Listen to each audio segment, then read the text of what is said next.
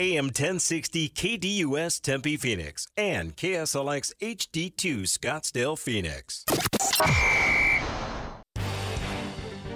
It's time to hit the field with Extra Point, featuring Kayla Mortellaro and Bob Kemp on KDUS AM 1060. Tweet the show at KDUS AM 1060 or give us a call at 602-260-1060. The snap is back. The hold is down. You can't miss with this combination. And the Extra Point is good.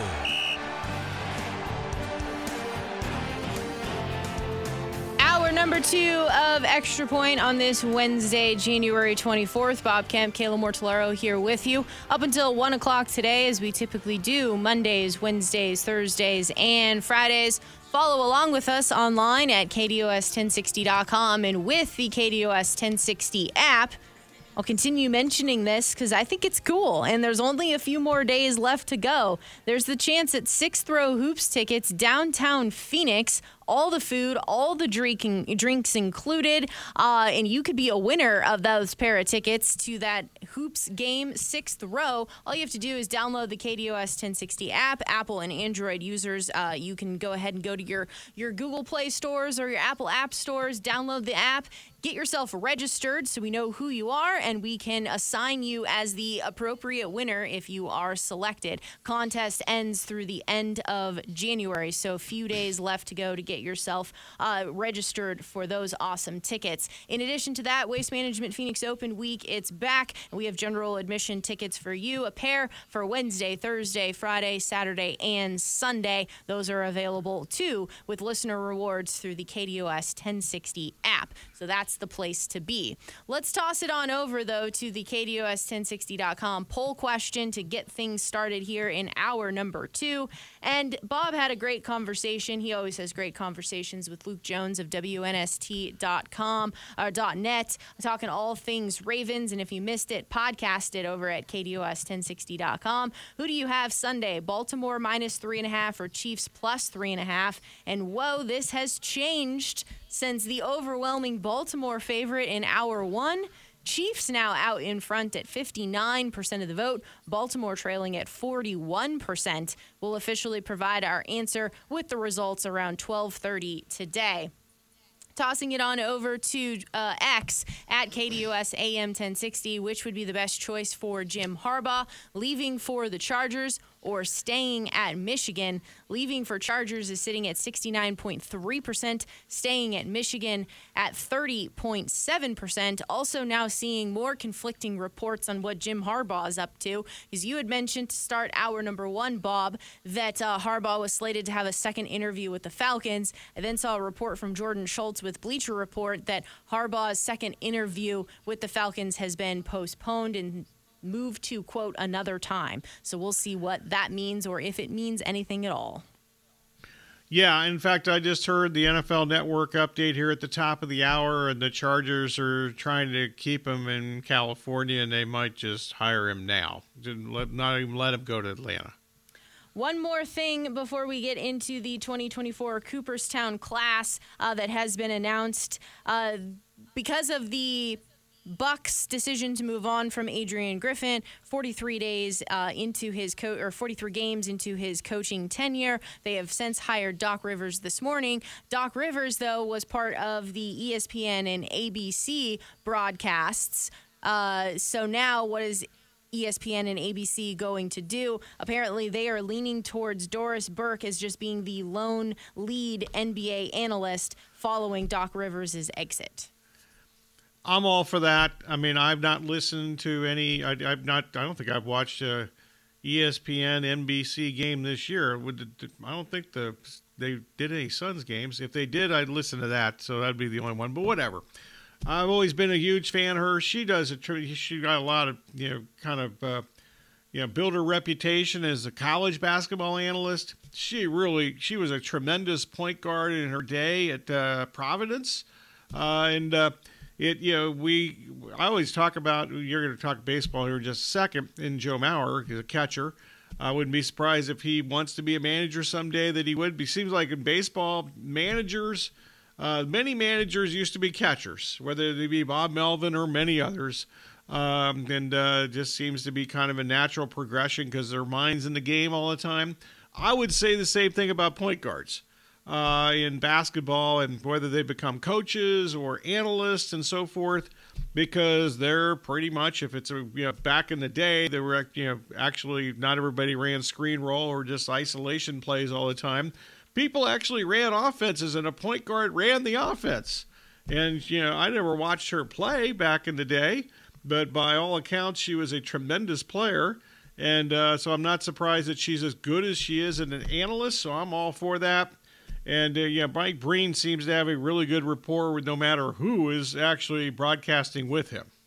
That's true. He does seem to facilitate well, get along well with everybody that's with him in those broadcasting roles. You mentioned, though, an ABC game for the Suns. That's tonight against the Mavs. That'll be an ABC game at 6:30. Okay, and I'll be watching, so because that's what we do. But there are probably, I don't know, maybe a handful of NBA games during the regular season that I would know maybe looking forward to is kind of stretching it, but definitely setting aside a little more time than usual to make sure I watch the entire game tonight. Moving into the Baseball Hall of Fame class that was announced, the 2024 Cooperstown class here. Let's get started with the first one, Adrian Beltre. It was his first year on the ballot. He's one of 12 players with 3,000 hits and 400 home runs going into the Hall of Fame. Specifically for him, it's 3,166 hits, 477 home runs, 1,707 RBIs, an overall batting average of .286. His career, 1998 to 2004 with the Dodgers, 2005 to 2009 with the Mariners, 2010 with the Red Sox, and then 2011 to 2018 with the Rangers. His postseason stats, 28 games, 111 at-bats, 29 hits, 5 home runs, 11 RBIs, and it was a .261 postseason batting average. Yeah, and he was, to me, most significantly for Beltre, the first thing I'm always going to think about with him is his defense, which was elite as a third baseman. And I've never sat down and actually done a list of this, but he might be one of the 4 or 5. In fact, I'm sure he's in the at least he's in the ballpark here. No pun intended.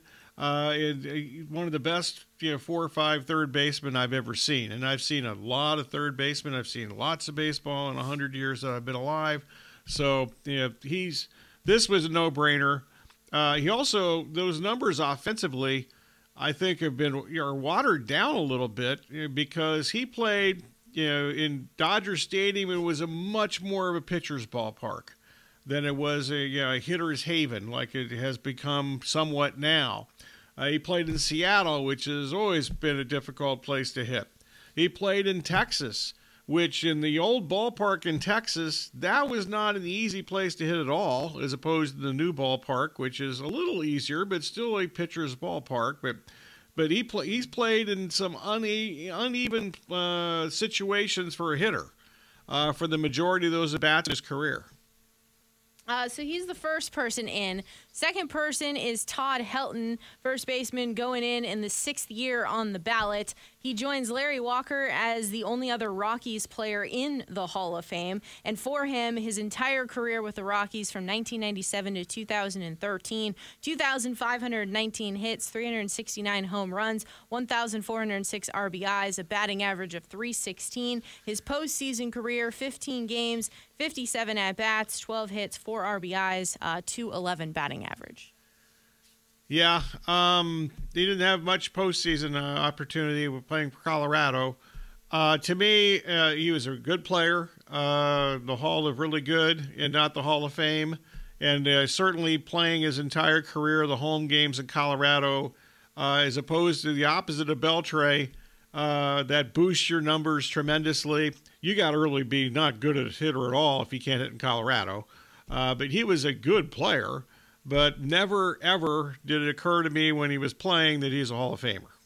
And the final player getting in for 2024, Joe Mauer, first year on the ballot, catcher for him, all of his years with the Twins, 2004 to 2018. He won 3 Gold Gloves, 2,123 hits, 143 home runs, 923 RBIs, and a .306 batting average. I'm kind of in the middle here. I mean, Beltre to me was a no-brainer. Helton was really, and Maurer, I can understand why he's in because of the numbers that you said, and he was certainly an elite player at the position at the time he played. Maybe occasionally, the high batting average certainly elevates his status, which for a catcher to hit that well is impressive. He also had some injury issues at the end of the year, at the end of his career, I should say, which maybe even would have, I would assume, made his status even loftier than it is now. So I'm in the middle there. I can understand this one. As opposed to Helton, in which I just don't get that one at all. But once again, I think I'm pretty strict as far as my Hall of Fame. Who should be considered, who should be in, etc. I think I have pretty high standards there. I may not have a lot of high standards in other things in life, but Hall of Fame, I think it should be Hall of Fame.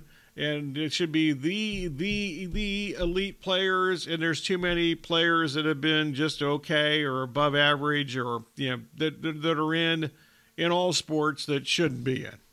On the other side of the break, there is a couple of other names that remain on the ballot. Another name that has to go to the contemporary ERA committee.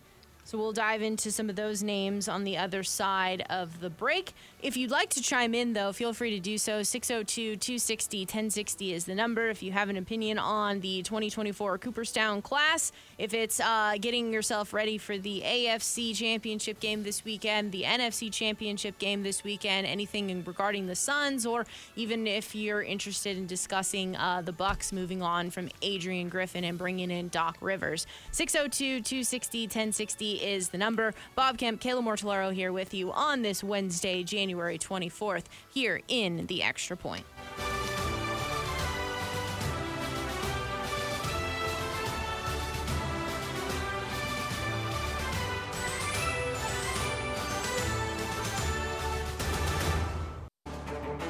Need social information about KDUS AM 1060? Try KDUS1060.com, at KDUS AM 1060 on Twitter, and Facebook.com/KDUS AM 1060.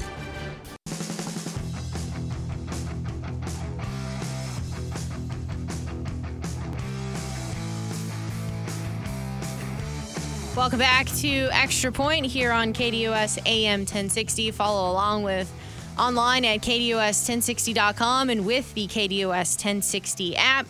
Continuing the 2024 Cooperstown class discussion here, Adrian Beltre, Todd Helton, Joe Maurer are the three enshrined into 2024. Billy Wagner, relief pitcher, fell 5 votes short in his second to last year being on the ballot. 73.8% for him. Billy Wagner, a relief pitcher with 422 saves, ranks 6th all time. 2.31 ERA, 1,196 strikeouts, 300 walks. His career started in 1995 with the Astros to 2003, 2004 to 2005 with the Phillies, 2006 to 2009 with the Mets, 2009 with the Red Sox, and 2010 with the Braves. I actually think that if I were a voter for the Hall of Fame, I would have probably more of a difficult time with relief pitchers than any other position, because relief pitcher or closers and the way that they became used, roughly 30 years ago, was a whole lot different. Baseball was a whole lot different before that. There's less historical evidence to compare things from back in the day to what it is now. And I can make a better case. Actually, I can make a better case for Billy Wagner than I can Todd Helton.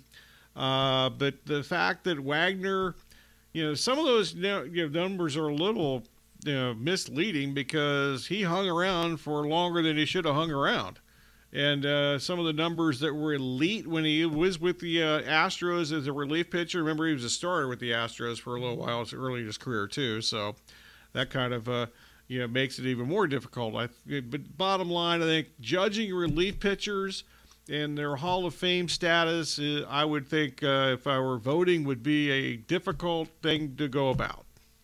Do you like this entire process? So the first thing I read is that he fell 5 votes short in his second to last year. So that means he's getting in next year. That this whole process with the percentages and how long to be on the ballot and to wait your turn kind of thing. Do you like this whole process with how you're putting people in for the Baseball Hall of Fame?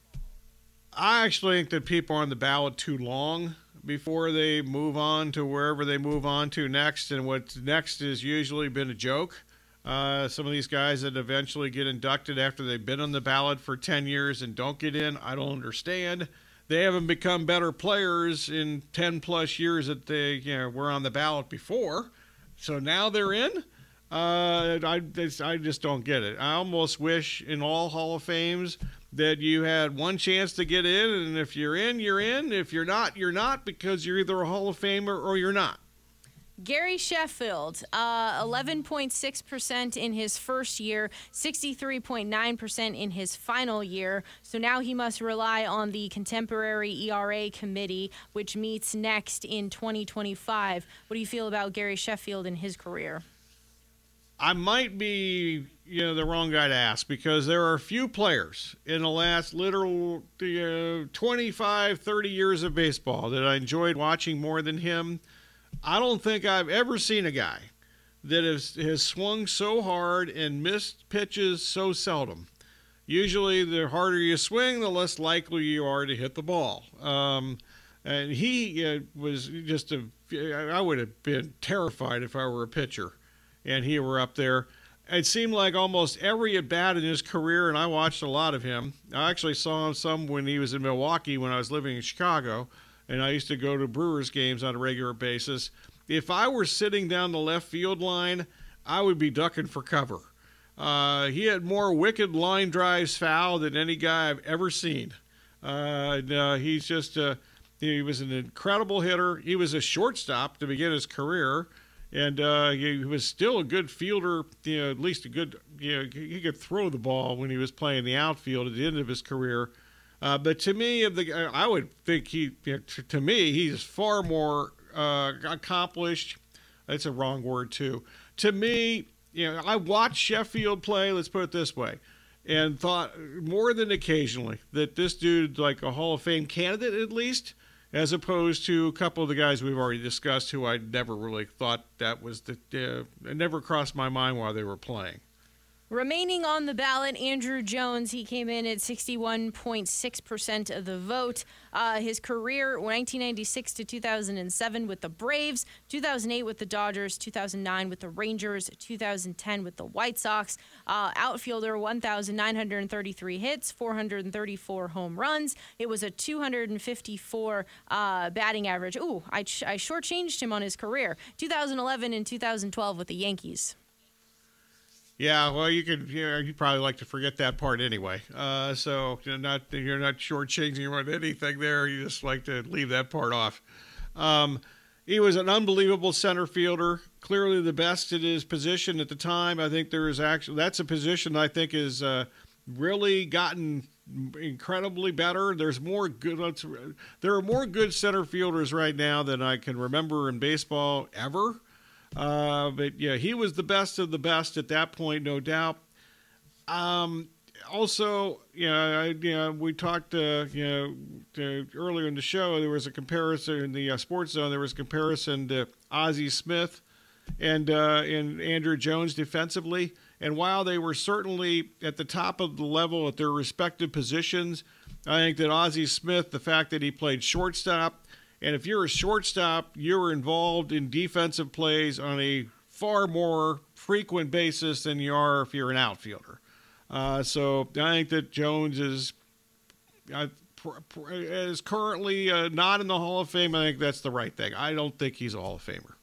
Also coming in with 57.1% of the vote, Carlos Beltran, 1998 to 2004 with the Royals, 2004 with the Astros, 2005 to 2011 with the Mets, 2011 also with the Giants, 2012 to 2013 with the Cardinals, 2014 to 2016 with the Yankees, 2016 with the Rangers, 2017 with the Astros. For him, 2,725 hits, 435 home runs, and a total batting average of .279. Good player, no way a Hall of Famer. The one thing I am noticing, though, is just the massive longevity of careers here. Well, yeah, that's true. Even though, he had some injury issues and bounced around quite a bit there, as you mentioned, some of the teams that he played for. He also, when he was in Houston at one time, the first stint with the Astros, he might add one of the greatest 2 weeks of postseason play ever. I mean, it seemed like he was never going to make it out. And why did they ever pitch to him? I remember thinking, why are they throwing him strikes? So he had stretches where he was unbelievable, but I just thought that he was a good player, and once again, a guy that I never thought Hall of Fame. Alex Rodriguez, 34.8% of the vote here. You knew I had to go here. 1994 to 2000 with the Mariners, 2001 to 2003 with the Rangers, then 2004 to 2016 with the Yankees, 3,115 hits, 696 home runs, 2,086 RBIs, and a career batting average of .295. Well, needless to say, the PED thing, and he was suspended for multiple times, at least one time for a lengthy period of time. I'm sure that the PED, not just allegations, but he hasn't even denied it at this point. That plays a role here. Just baseball-wise, no doubt. I mean, he was a Hall of Fame level baseball player. But all the off-the-field stuff with the PEDs, and this should not factor in. But I think there's been some issues of whether he can get along with others, whether as a teammate when he played, and he certainly had some issues when he's been a broadcaster. There's people that have lost jobs because they didn't get along with Alex Rodriguez, and those people were better at Alex Rodriguez at their job. Do you believe that if you were a part of that PED era, that automatically disqualifies you, or should you get in if your stats continue to support that you were a good baseball player? I think they should. That shouldn't even play a role to me, but obviously it has. The reason it shouldn't is there were all kinds of things going on in baseball before steroids, whether it be greenies or whatever else back in the day. It's not like there weren't other performance-enhancing drugs before we had steroid use, which obviously reached an excessive level during the late 80s, early 90s, throughout the 90s and into the 2000s. But to me, that actually shouldn't be a factor, quite frankly. But it obviously has been, and I don't think there's any question that that's why Rodriguez is not in. Next player to discuss here, and last player that we'll discuss, Manny Ramirez, 32.5% of the vote, 1993 to 2000 with the Guardians, 2001 to 2008 with the Red Sox, 2008 to 2010 with the Dodgers, 2010 with the White Sox, and 2011 with the Rays. For him, 2,574 hits, 555 home runs, 1,831 RBIs, and a career batting average of .312. One of the best natural hitters ever, and I don't say that without thinking about it.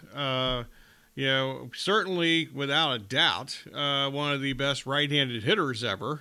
Once again, steroid use, as I'm sure that this has to do with him not being in. I can make a case for him far quicker, and with I think far more conviction than a lot of people that are currently in the Hall of Fame. And, that dude I would have never figured out how to pitch to him. I think there were a lot of pitchers that never figured out how to pitch to him until later in his career when, God forbid, he hung around way too long. That'll do it for our Baseball Hall of Fame conversation. But as a recap, the three players that were announced this morning going into the 2024 class, Adrian Beltre, Todd Helton, and Joe Mauer. On the other side of the break, we will dissect today's poll questions. I am seeing this report here from Ian Rappaport that apparently Isaiah Pacheco did not practice today.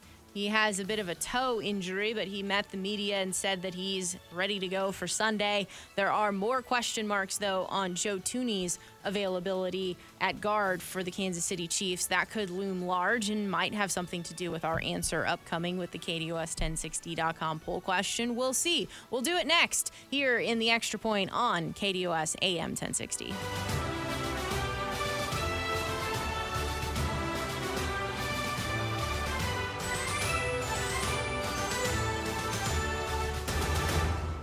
Have you downloaded the KDUS AM 1060 skill for Alexa yet? Food.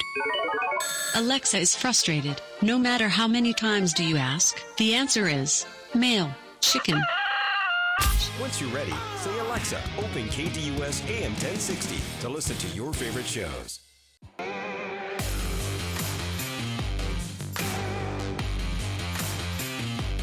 12:36 here on KDUS AM 1060. It is the Extra Point. Bob Kemp, Kayla Mortellaro here with you up until 1 o'clock today, as we typically do, Mondays, Wednesdays, Thursdays, and Fridays.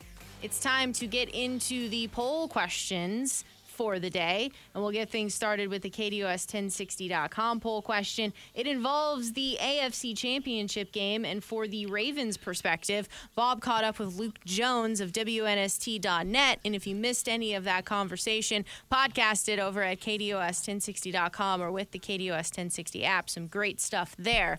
As it pertains to the question, who do you have Sunday, Baltimore -3.5 or Chiefs +3.5? Bob, what say you?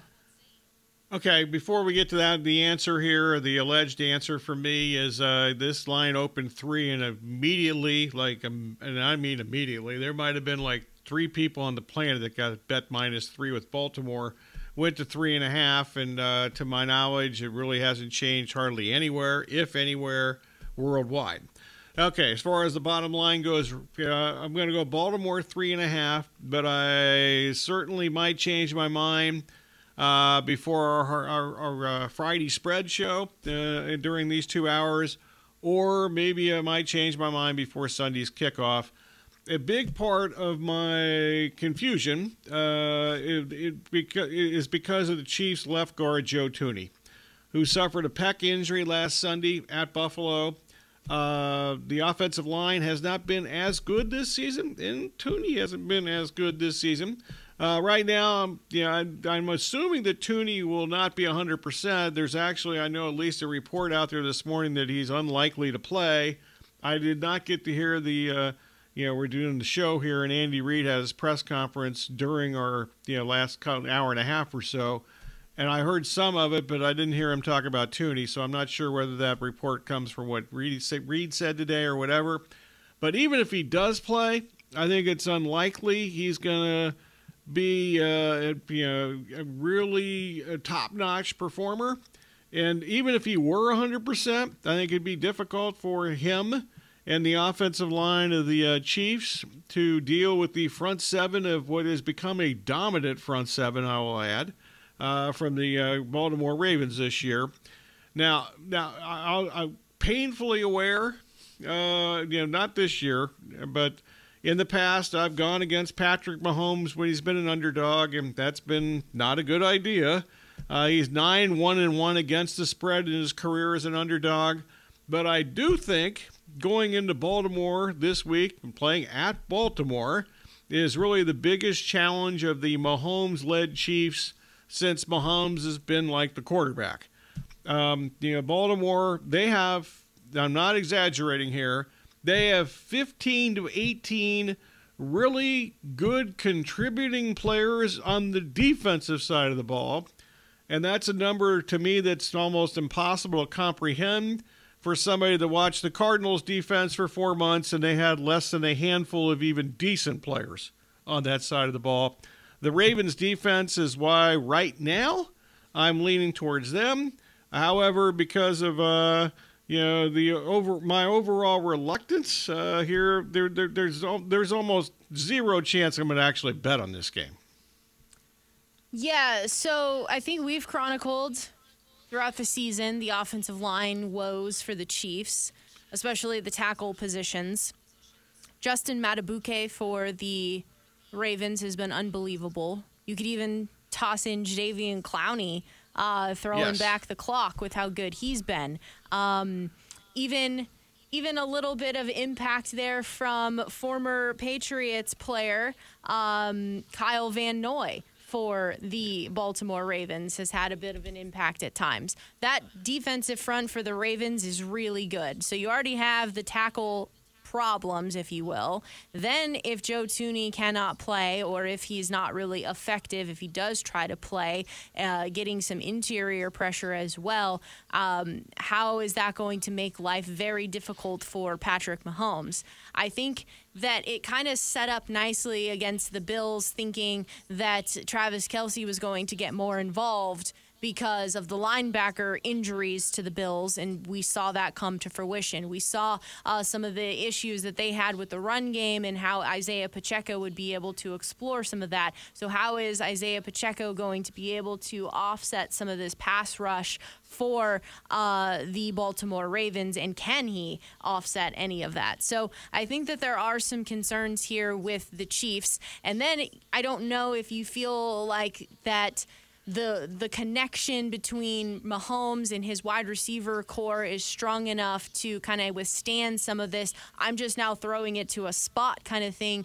You better be there because the pressure's coming at me. Or is he, is that sort of timing going to be there? We haven't really seen that great of a connection between them this entire season. It's hard, though, to go against Patrick Mahomes because he continues to show us how good he is. He continues to show us just how special he is and how in ways he can continue to elevate his game as the playoffs roll on.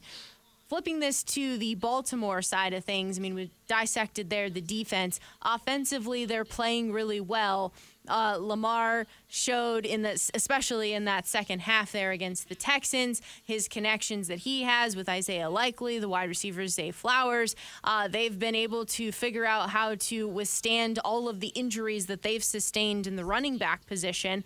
Now, the question, though, is this is now an AFC playoff championship game. The pressure is mounting a little bit more. We saw Lamar have a good game and kind of shed some of that playoff narrative here. Now we enter in AFC Championship, Super Bowl berth on the line. Is all of that going to continue forward, that he sheds all of that narrative, or will a little bit creep in if the pressure can get to him? Because that's where something that the Chiefs are very stout with Chris Jones and George Karlaftis. And the other question here is, how's Willie Gay's health? So that's going to be kind of something to monitor on the Chiefs side of things. I think as I'm sitting here on a Wednesday, what I'm saying is I really have made no decision yet. If I have to answer the question, though, seeing the hook, 3.5 makes me lean in the direction of the Chiefs. I'll just add one thing. I think the Willie Gay thing that you brought up is really good, really important. He was obviously the guy that was going to spy, or did until he got hurt last Sunday against Allen, Josh Allen, and I assume that he is going to be the primary spy against Lamar Jackson this week. The masses have shifted their philosophy here as time has gone on, and the Chiefs are now out in front at 65% of the vote, Baltimore at 35%. This is the KDUS1060.com poll question. I think we can both say that our answers are subject to change on Friday, right? True. And like I mentioned, I would be stunned if I actually ended up betting on this game. Over on X at KDUS AM 1060, which would be the best choice for Jim Harbaugh, leaving for the Chargers or staying at Michigan? I don't know Jim Harbaugh personally, but according to pretty much what everyone says, it burns him that he does not have a Super Bowl. So trying to get himself back into the NFL has been something that he is, I think maybe I could fairly say, desperately wanted to do. A particular opportunity presenting itself with the Chargers, having a quarterback like Justin Herbert. I know that you're in a salary cap situation. Smarter minds with analytics might be able to figure out how to finagle things and work that out. But he's a winner. He's been a winner everywhere that he's gone as a coach. So I can't imagine that he wouldn't be able to put himself in a situation to surround himself with the right people, get the right players, to put himself in an opportunity and a chance to win a Super Bowl. He's got the natty that he wanted with Michigan here. He continues to always just flirt with the NFL, so go for it. Go to the NFL. I'm pretty much in the same ballpark that you are for the same reasons. Obviously, won the ultimate goal for college, winning the national championship with Michigan and beating Ohio State for 3 consecutive years to do that. And there's no doubt, there seems to be nobody in the NFL actually believes he's going to stay in college. And the other thing is nobody believes that he does not long to win the Super Bowl. Which eluded him the first time he was in San Francisco when he lost to his brother in the Super Bowl. The Chargers, they obviously have an established quarterback in Justin Herbert, but they got a whole lot of other roster issues, and I'm told that they're in salary cap hell. So those things are, I think, I'm sure Harbaugh, he's a smart dude. I'm sure he knows about all that. And, but I just think that the Chargers, between these two, is the better choice right now. Yeah, Michigan, he lost 44 seniors. I keep going back to that. That's an enormous amount in college football. Also, some of the underclassmen have now declared to go to the NFL, including a couple of guys that I doubt whether Michigan thought they were going to go early to the NFL. I don't blame them. Go to the NFL and get your money, even though the NIL thing has changed that a little bit if you're not a first round pick. But so I don't blame them. But the roster is not going to be nearly as strong at Michigan this next year as it was this past year. So throw all that together, and I think that the Chargers, even with all their roster limitations right now, that would be the better choice. Now, I have one question here for you. If we were to take out Chargers and put in Falcons, leaving for the Falcons, would that change your answer at all? That's a good question. I'm not sure. First up, you need to know who the quarterback's going to be. Is it going to be Justin Fields? It's certainly not going to be either the clowns they had in there last year. Clowns said with full respect, but the quarterback clowns, they were not good by either of them. And certainly not playoff-worthy quarterbacks. So there's that. And I'm not familiar with their salary cap situation. The only reason I'm familiar with the Chargers' salary cap situation because for like a month I've heard many people say who understand the cap far better than me, which hell, a dead man would understand the cap more than I would. But they got problems. I'm not sure what's going on in Atlanta. Atlanta has players, though, certainly, I think, on both sides of the ball. Something we talked about frequently when we discussed the Falcons throughout the regular season. They've got some studs on both sides of the ball. There's a lot going on there as far as personnel goes. And to my knowledge, they're not in the similar salary cap situation. And part of this is because they paid Herbert in San Diego. There we go. In Los Angeles, the Chargers paid him before the season started. And obviously, the Falcons quarterback situation, they're not paying any of those guys. And I would be somewhat surprised if, I should rephrase that because I'm guessing that Ritter probably could come back as a backup quarterback, but he's certainly not going to be a starting quarterback, and there's no way they're paying him, anything long term based on what we've seen with him so far in the NFL. Just in a brief over-the-cap look, the Falcons have projected about $35 million in cap space, so that's much better than the Chargers situation. Or like $10 billion over the cap, apparently. So there you go. The masses, though, they're on the leaving for the Chargers side of things. It's 69.3% of the votes. Staying at Michigan is sitting at 30.7%. This is over on X at KDUS AM 1060. We wrap it up on the other side of the break. One final reminder for the day that there's some sixth row hoops tickets available for you. All the food, all the drink included. Downtown Phoenix is the contest. All you have to do is download the KDUS 1060 app, register so we know who you are and how to find you if you are the winner, and punch your ticket to sixth row hoops tickets from downtown Phoenix. This contest running through the end of January. We wrap it up on the other side of the break. It is the Extra Point right here on KDUS AM 1060.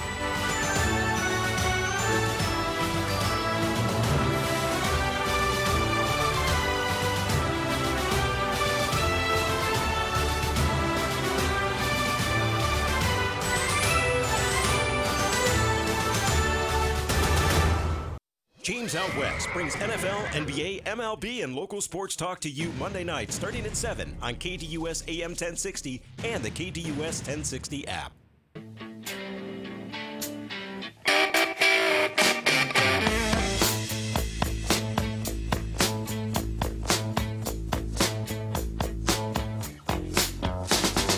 didn't have to love me like you did, but you did, but you did. And I thank you. Wrapping up this Wednesday, January 24th edition of Extra Point here on KDUS AM 1060, online at KDUS1060.com and with the KDUS 1060 app. Bob, it's thank you time. As always, we thank you for listening. Special thanks to the callers, emailers, tweeters, texters, whomever, and whatever else slipped through the cracks. Also today, we had to thank our guest, a Ravens and Chiefs preview with Luke Jones, who's been on this show many times over the last decade or so from WNST.net in Baltimore. On Thursday at 10:15, we'll have the latest on the Lions heading into the NFC Championship game this upcoming Sunday. By the way, on Friday at 10:15, we'll preview and get predictions from both games from Josh Alper of Pro Football Talk.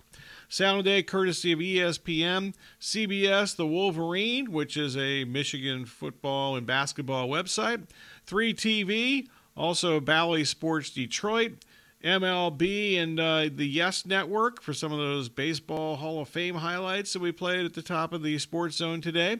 And special thanks, as always, to Kayla, Corey, and Aaron. And Kayla's going to tell us now what's coming up next. Up next from 1 to 3 p.m. is the Doug Gottlieb Show, followed by the Rich Eisen Show from 3 to 5. The Sports Zoo with Dave Rooster Bierstein from 5 to 6 tonight. And no Top of the Valley with Coach A and Jeff Munn for ASU Women's Basketball today. They're off this week for the show, but they will be returning next week. That will return next week at 7 p.m. Bob, you saw something, though, pertaining to the health status update of San Francisco wide receiver Deebo Samuel.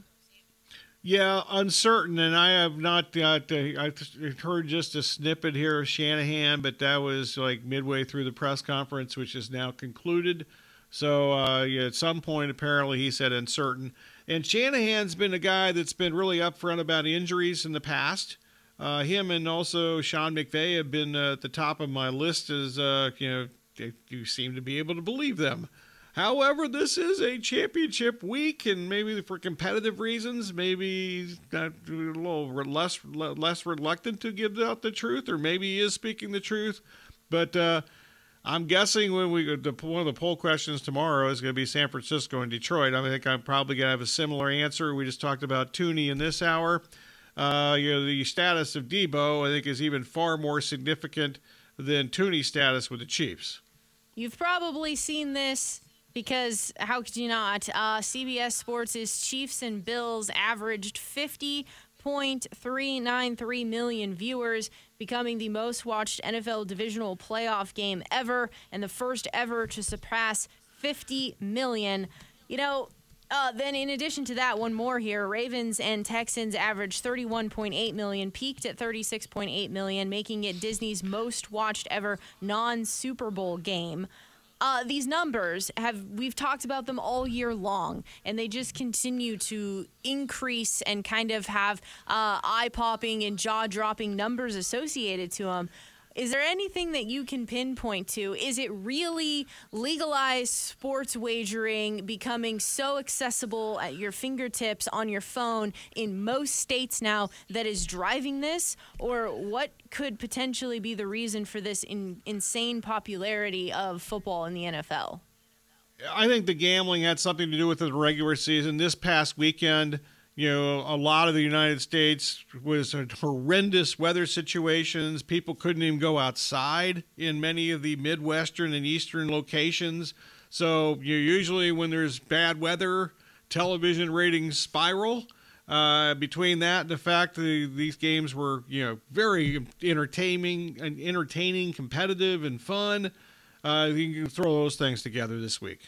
Yeah, the Chiefs and the Bills game just had that intensity level right from the start. Exactly what you would be looking for from a playoff game. Yeah, I talked to somebody in Chicago yesterday, and they hadn't gone outside for like 2 days. So just to give you an example, how that it's just, and it's actually been worse in the East. I mean, there's some situations in New York which are just dire, the state of New York, and the city for that matter. So that plays a big role. I think that I'm guessing these numbers were even bigger than they would have been anyway because of the, where are you going to go? So you're not going out and running around the block or anything, or even going to the store for that matter. Suns Mavs, 6:30 p.m. on ABC. That's tonight. We'll discuss it tomorrow. The Sports Zone with Bob Kemp gets things started for us starting at 10 a.m. The Extra Point following suit. Looking forward to it. Talk to you then.